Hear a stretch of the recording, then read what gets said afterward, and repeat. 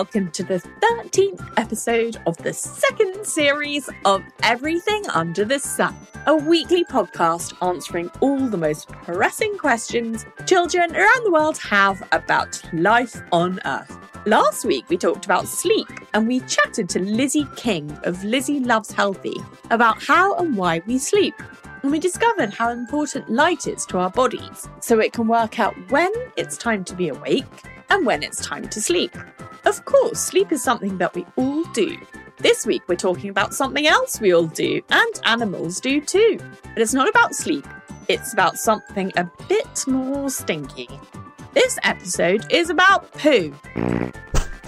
Our guest this week is the wonderful picture book creator, Kim Hillyard, who's going to talk to us about a very special animal that poos. Let's hear our first question. It comes from Tabitha and Matilda.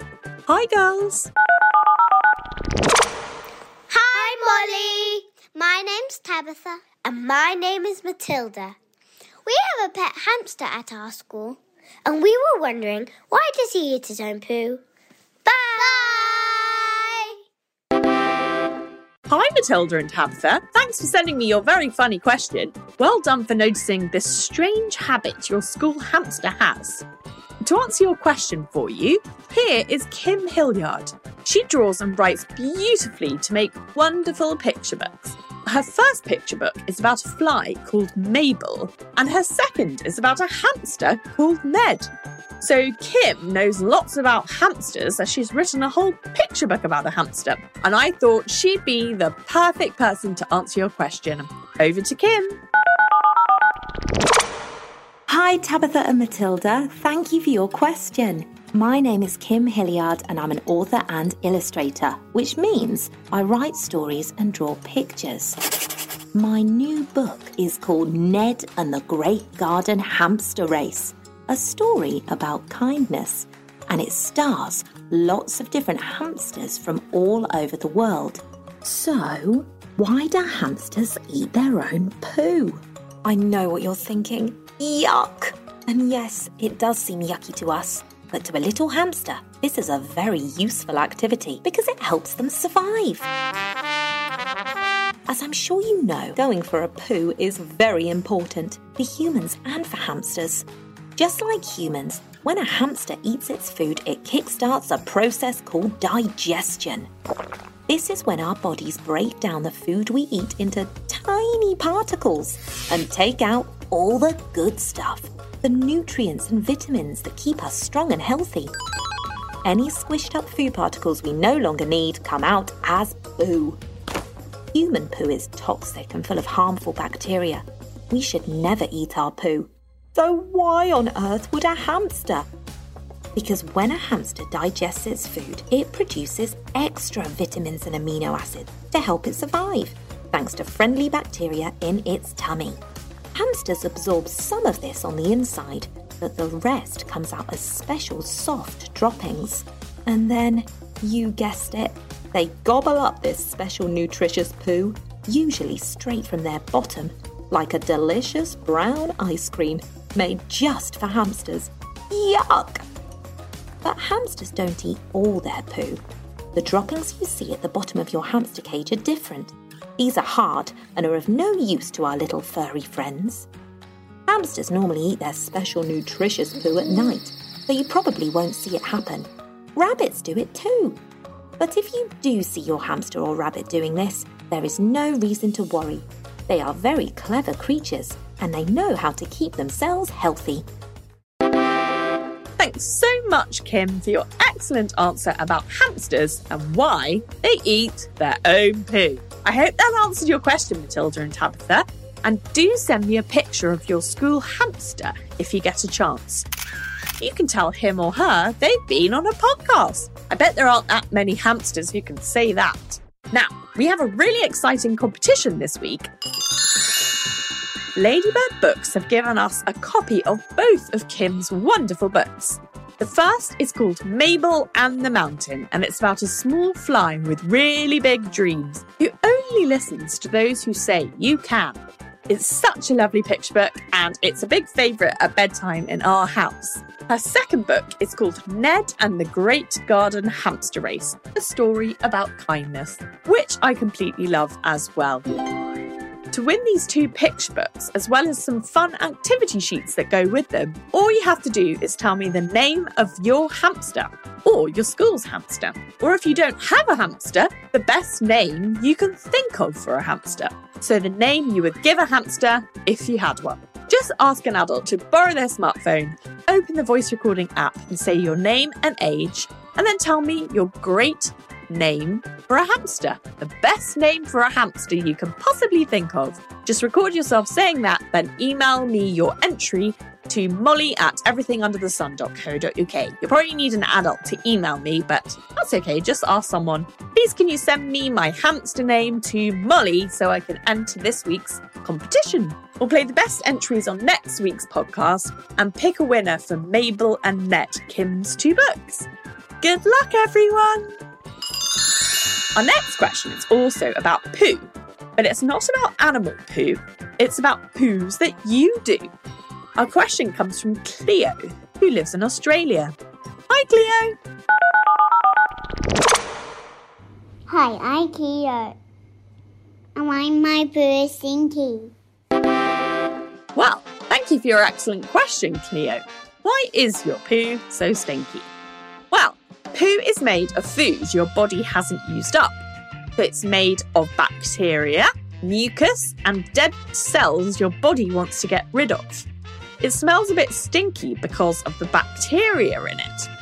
But if your poo smells really stinky, it's probably been stuck inside your body for too long. So what you need to do is drink more water.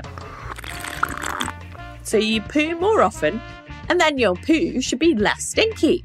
There are some foods that make poo extra stinky, especially sugar, because that feeds the bacteria in your body and gives off gases that smell really bad. Also, foods with something called sulphur in it, like meat and Brussels sprouts, if you ever eat those, they can make your poo smell very bad. Oh no! If you think your poo is extra stinky, try to eat lots of lovely fresh food with fibre in it, like bananas, oats, apples and lentils, and do lots of exercise, and then see if your poo smells better. But don't worry, everyone's poo's a bit stinky. This is probably very useful actually, because then whenever we see and smell it, we think, yuck! It's so smelly that no one would ever try to eat their own poo like a hamster eats theirs, which is useful for humans, because it would make us very sick if we did try to eat our own poo. So we're very lucky it smells stinky, so no one ever tries. I hope that answers your question, Cleo, and thank you so much for sending it in. Now, our next question is also about poo, but it's about something useful you can do with it.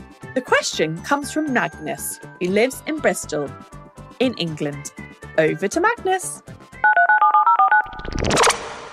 My name is Magnus. I'm 6 years old. I like taekwondo. And my question is, how do you make electricity from poo?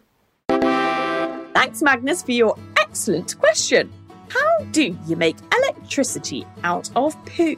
Well, when poo breaks down, it lets off a gas with lots of methane in it. We call this biogas, and it's possible to use biogas to make energy and so electricity.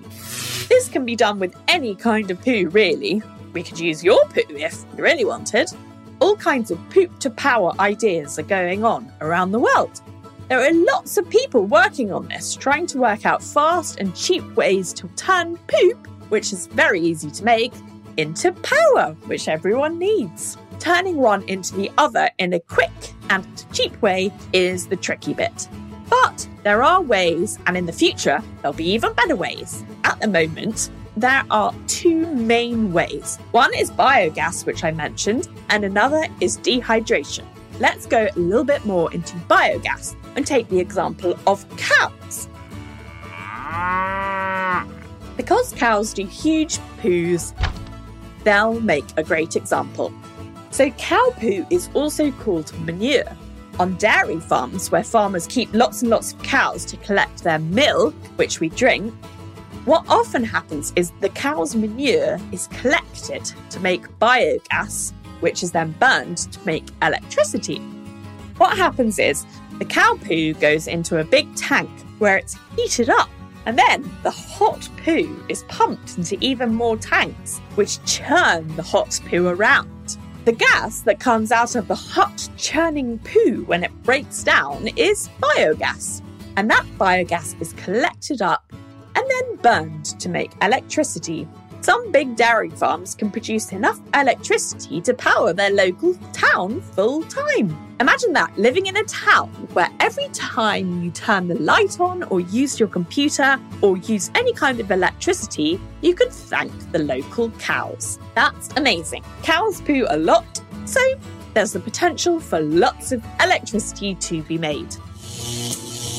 Another thing you can do to turn poo into energy is take all the water out of animal poo.